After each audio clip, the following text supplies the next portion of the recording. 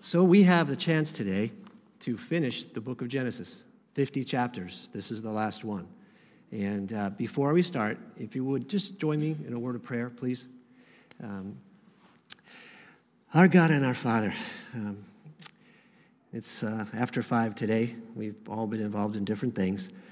I especially ask that you'd quiet my heart, you'd quiet the hearts of those who are here tonight as well, that you would allow us to kind of block out the things of the day, and that we might really be able to hone in and listen to your word tonight, listen to what you have for us, and ultimately have quiet enough hearts to hear it and the courage to apply it. And we ask this in Jesus' name. Amen. Okay, let's pop that down here. Sorry, I'm going to need that later. Okay. Put that on. In his book, What's So Amazing About Grace, author Philip Yancey writes this: during a British conference on comparative religions, experts from around the world asked and debated what, if any, belief was unique to the Christian faith. They began by eliminating possibilities. Incarnation. Well, other religions have different versions of God's appearing in human form. What about resurrection? Again, other religions had accounts of returns from the death. The debate went on for some time until C.S. Lewis wandered into the room. "What's the rumpus about?" he asked. And he heard in reply that his colleagues were discussing Christianity's unique contribution among world religions. And this was his response: "Oh, that's easy. It's grace."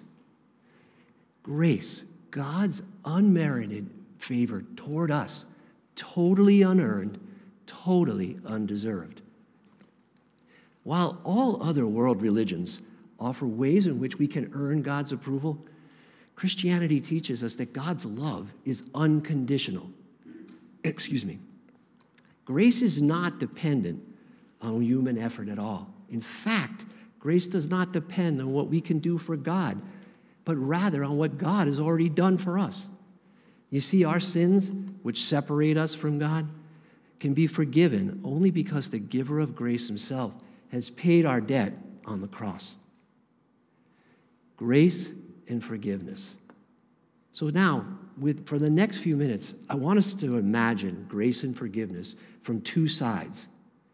First, the side of the giver of grace. The second, the side and perspective of the receiver of grace. Excuse me. There is this, I kind of messed that up, I apologize. But let's get started. Let's view today's text again. This time I want to review it, and I want to pay attention to who the givers of grace are and who the receivers of grace are in this very short but dramatic exchange between Joseph and his brothers. Now remember, after living in Egypt for 17 years, Jacob has now died.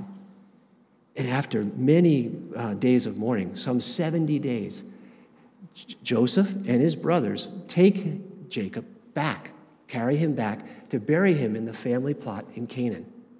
So I want to reread these first couple verses that Jonathan read for us, and I want us to pay very close attention to who the giver and receivers of grace are. When Joseph's brothers saw that their father was dead, they said, "What if Joseph holds a grudge against us and pays us back for all the wrongs we did to him?" So they sent word to Joseph, saying, "Your father has left these instructions before he died. This is what you are to say to Joseph. I ask you to forgive your brothers the sins and wrongs they committed in treating you so badly. Now please forgive the sins of the servants of the God of your father." When their message came to him, Joseph wept. His brothers then came and threw themselves down before him. "We are your slaves," they said.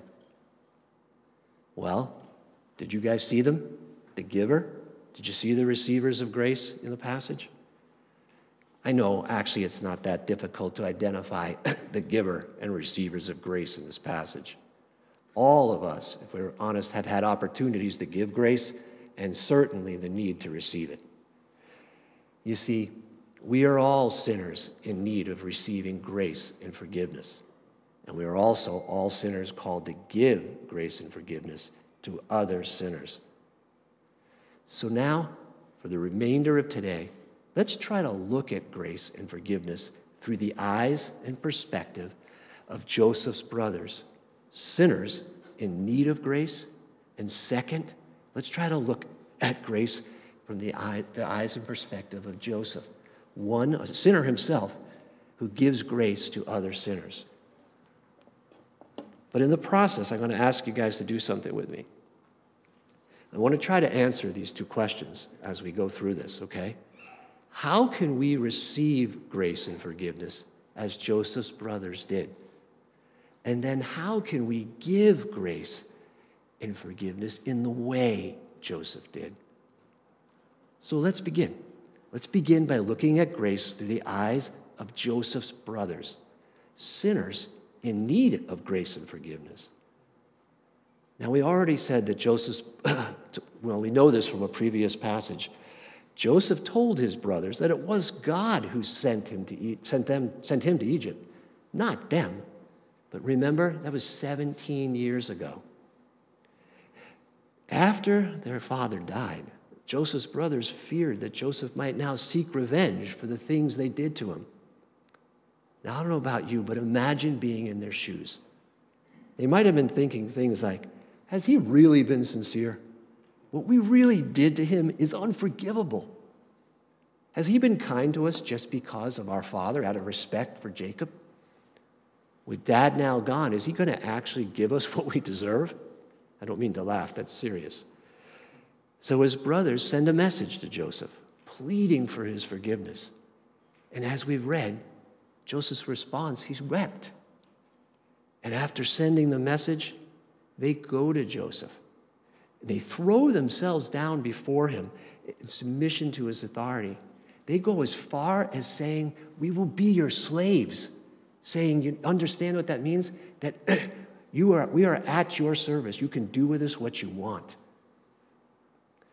Now remember, what I'm trying to point out here is in this situation, Jacob's brothers are recipients of grace and forgiveness. And in the short interchange, we observe two key characteristics of a receiver of grace and forgiveness. The recognition of sin followed by repentance due to sorrow, due to cause of sin.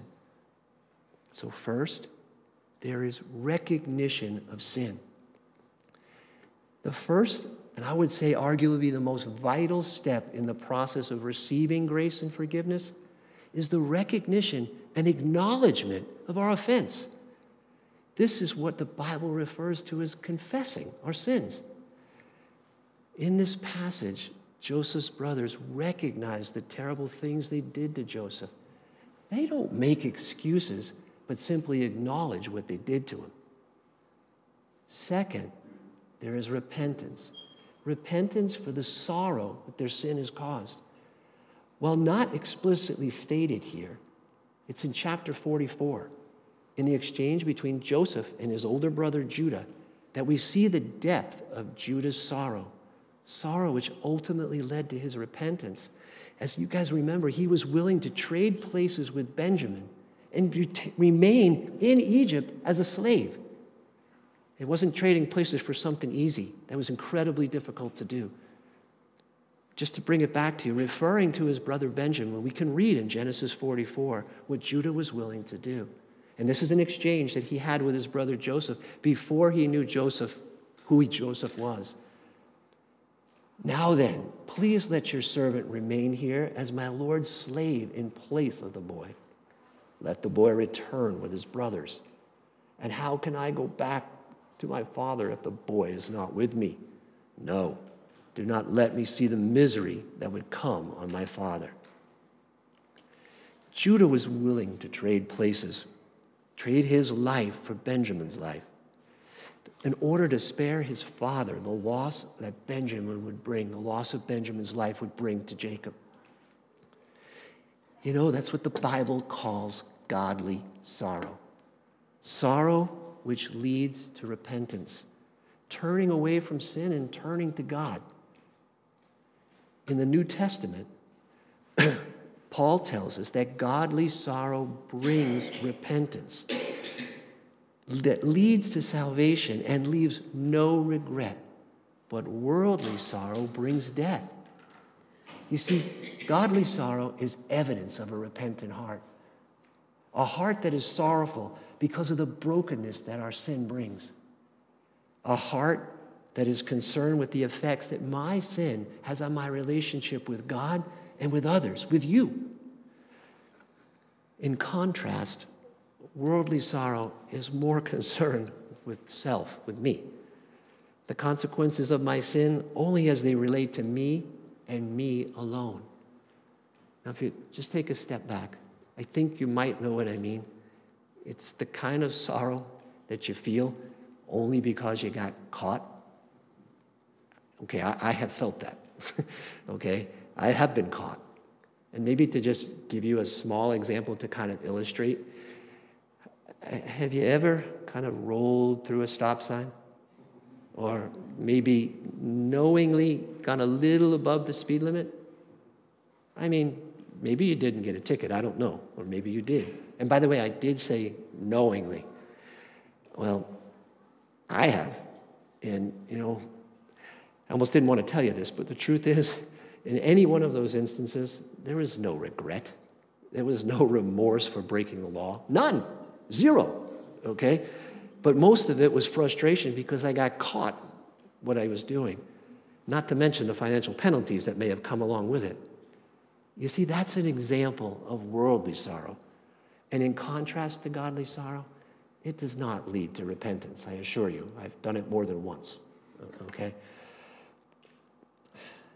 So I want to say this to you, that we can be confident receivers of God's grace and forgiveness because when we humbly confess our sin and with a repentant heart ask his forgiveness, God promises to forgive us.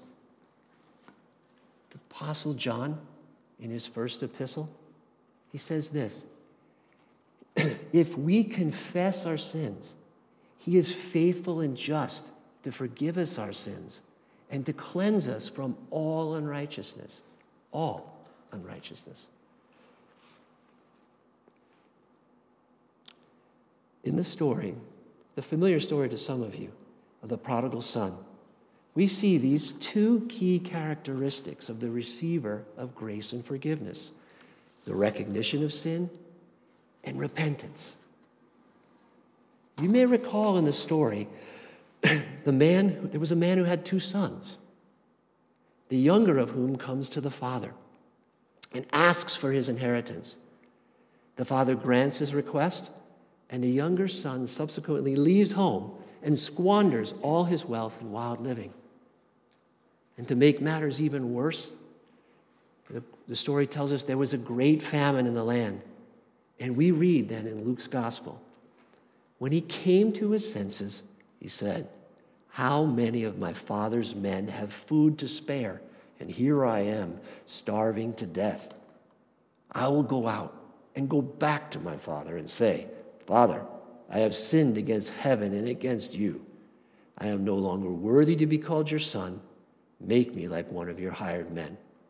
So he got up and he went to his father. Now, this short but familiar story truly illustrates the heart, the very heart of a receiver of grace. But it also gives us a glimpse into the heart of a giver of grace and forgiveness. So let's now look at grace and forgiveness through the eyes of Joseph, a sinner called to grant grace and forgiveness to other sinners. But not just other sinners.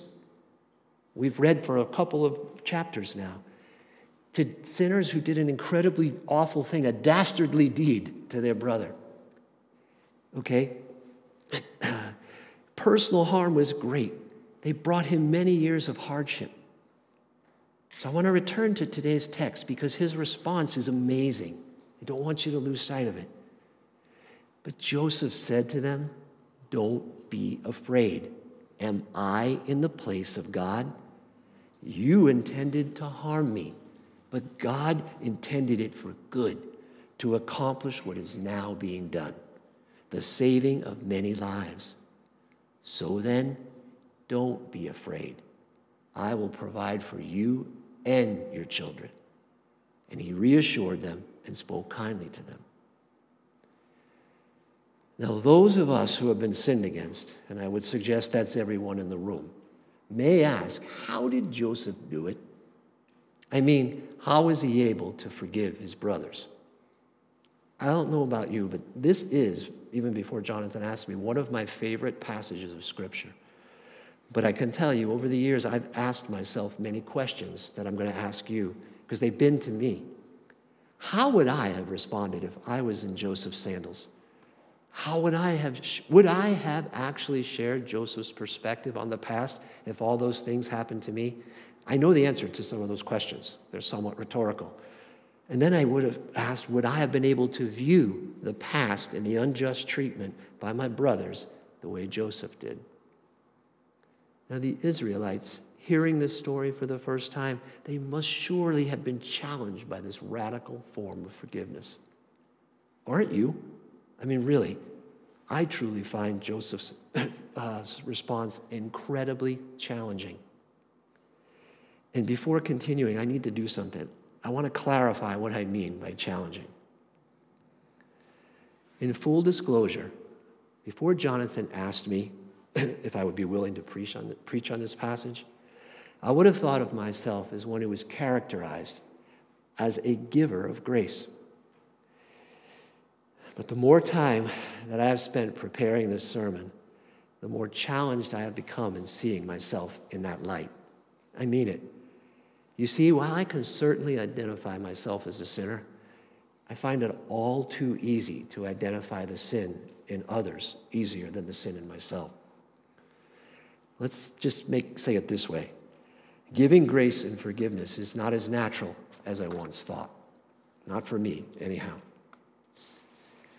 So please understand, while I will attempt to share some thoughts regarding the heart of a giver of grace, I by no means am a master giver, of grace at all. And like you, I am still a work in progress.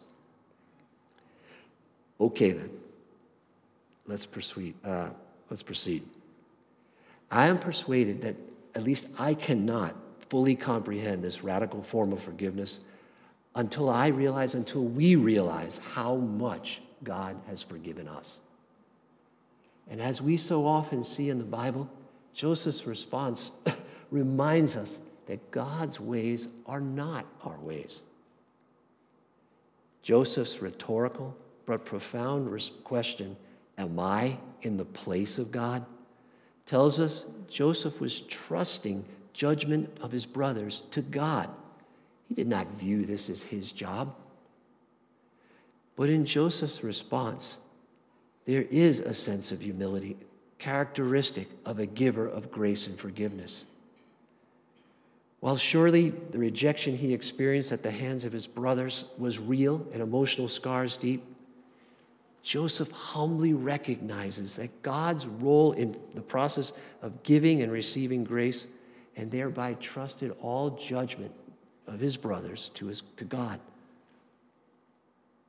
I want to read you something here from Paul Tripp, pastor and author, on the subject of forgiveness.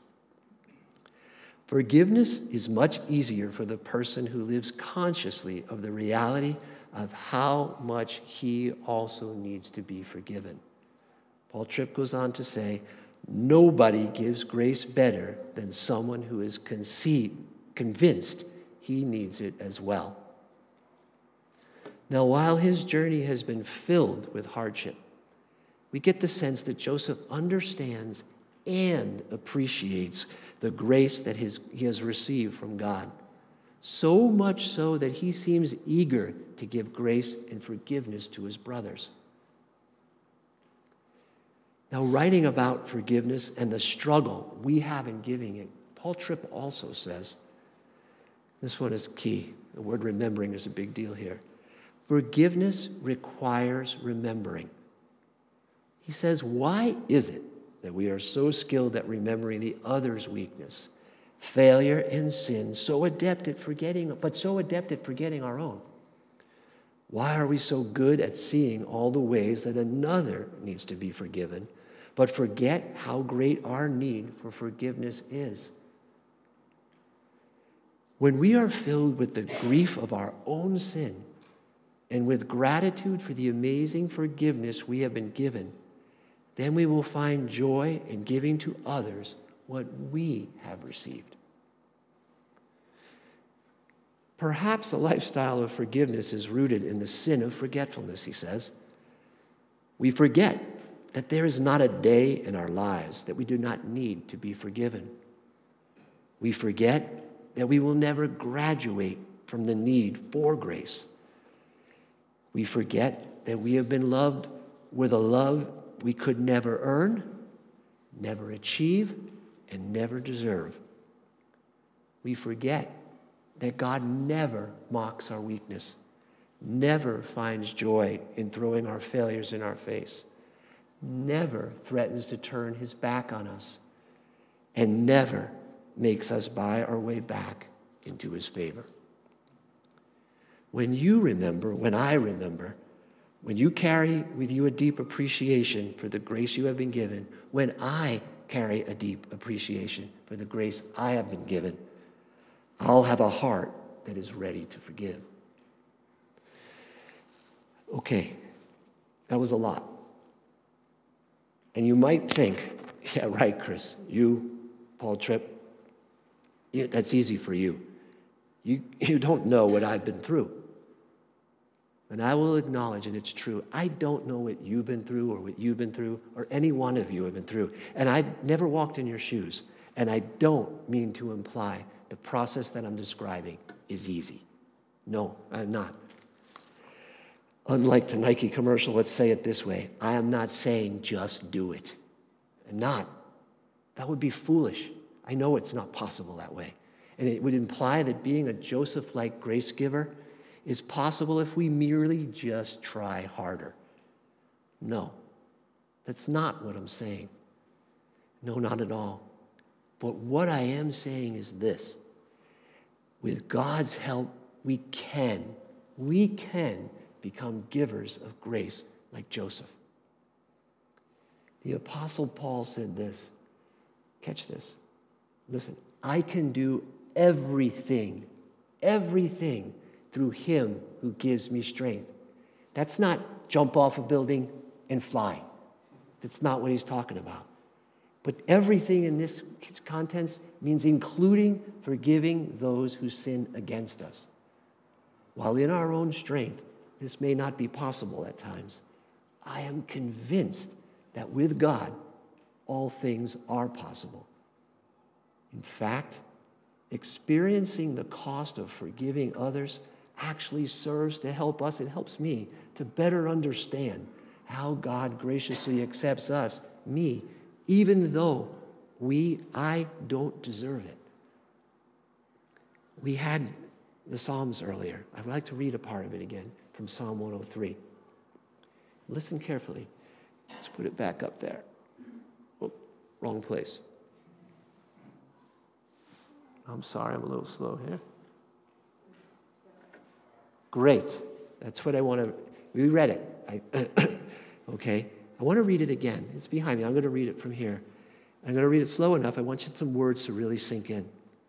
The Lord is compassionate and gracious, slow to anger, abounding in love. He will not always accuse, nor will he harbor his anger forever. He does not treat us as our sins deserve, or repay us according to our iniquities. For as high as the heavens are above the earth, so great is his love for those who fear him. Catch this. As far as the east is from the west, so far has he removed our transgressions from us. That's far. As far as the east is from the west, that is how far God has removed our sins from us. That's forgiveness. I want to return to the story of the prodigal son for just a minute. And in it, we find the truth is this, that we are all prodigals. We are all in need of receiving grace, both from God and from those that we hurt when we sin against them. And in the story of the prodigal son, we know the father represents God, who offers grace and forgiveness to his lost son with no strings attached. If you remember, there was no repayment for the inheritance he squandered. None. There was no retribution for the overt disrespect he showed his father in demanding his inheritance. But rather, there was reunion. There was reconciliation. There was restoration because of the grace offered to him by his father. I would call that extravagant grace. In fact, that's the story of salvation.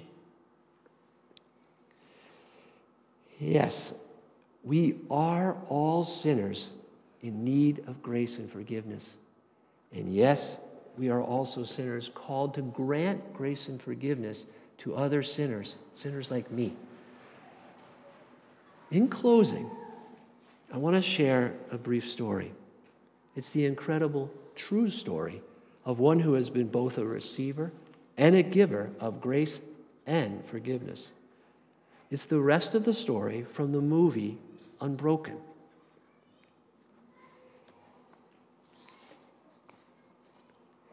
Louis Zamperini was a well-known and famous U.S. Olympic runner before the war. That would be World War II if you haven't seen the movie. He was a bombardier of a B-24 in the Pacific during the war.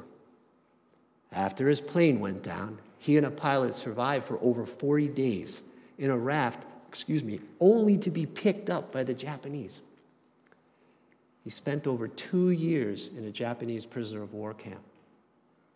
The statistics are sad. 37% of the POWs in Japan did not even survive. Many of the men who did were scarred physically and emotionally for the rest of their lives. Such was the case of Zamperini until he found Christ. After the war, he struggled mightily with flashbacks, nightmares. He was plagued by hatred and bitterness. He turned to alcohol. His life was a complete mess and his marriage in ruins. But Christ took away his nightmares, cured him of his alcoholism, and enabled him to do something, catch this, to love his former enemies. Even the guard that mistreated him so badly, Mutsushiro Watanabe, they called him the Bird. A year after coming to Christ, Louis went to Japan. He was a joyful man, his marriage restored, his nightmares and flashbacks gone, his alcoholism overcome. He went to Tokyo. I just supposed to do that and I forgot. I lost my train of thought here. After a year, after coming to Christ, Louis went to Japan. He was a joyful man, his marriage restored, his nightmares and flashbacks gone, his alcoholism overcome. He went to a Tokyo prison where criminals were serving their sentences, war criminals. He hoped to find the Bird, but to know for sure if this peace he found was true. Was it resilient? Was it lasting? Was it temporary? Could he face him? But the Bird wasn't there. Louis was told that the guard had killed himself, but it turns out it wasn't true. He was in hiding. He knew he'd be put in prison for the crimes he did, and he stayed in hiding. Louis was struck with emotion when he was there. He was surprised by what he felt. It wasn't hatred, not relief either. It was compassion. Louis had found forgiveness. So Zamperini later returned to Japan in the year 1998. Remember when the Olympics were in Japan? And he carried the torch. He hoped to visit the Bird who was no longer in hiding so he could tell him about Christ. But his overture was refused, which means the Bird said no. This letter was sent instead. And I'm going to read it directly. I'm not going to look up. I want you to hear the letter. He wrote this. In fact, you can go online and you can find this. You see him reading it actually at a pastor's a rally. To Mutsushiro Watanabe, as a result of my prisoner of war experience under your unwarranted and unreasonable punishment, my post-war life became a nightmare. It was not so much due to the pain and suffering as it was the tension of stress and humiliation that caused me to hate with a vengeance. Under your discipline, my rights, not only as a prisoner of war, but also as a human being, were stripped from me. It was a struggle to maintain enough dignity and hope to live until the war's end.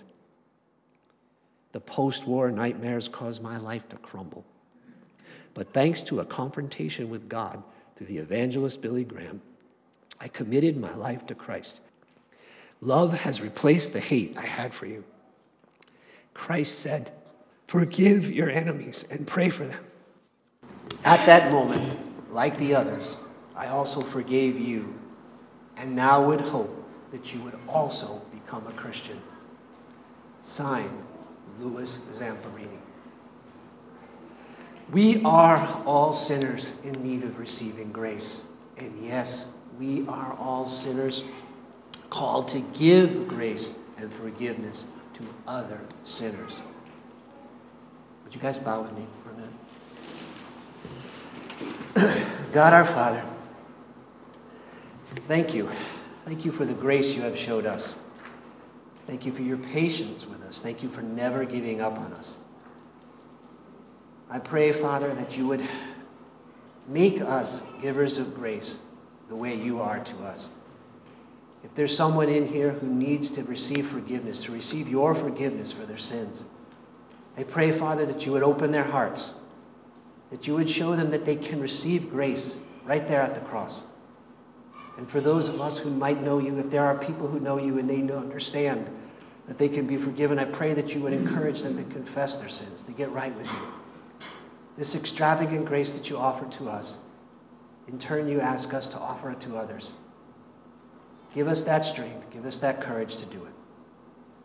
I pray these things in Christ's name. Amen.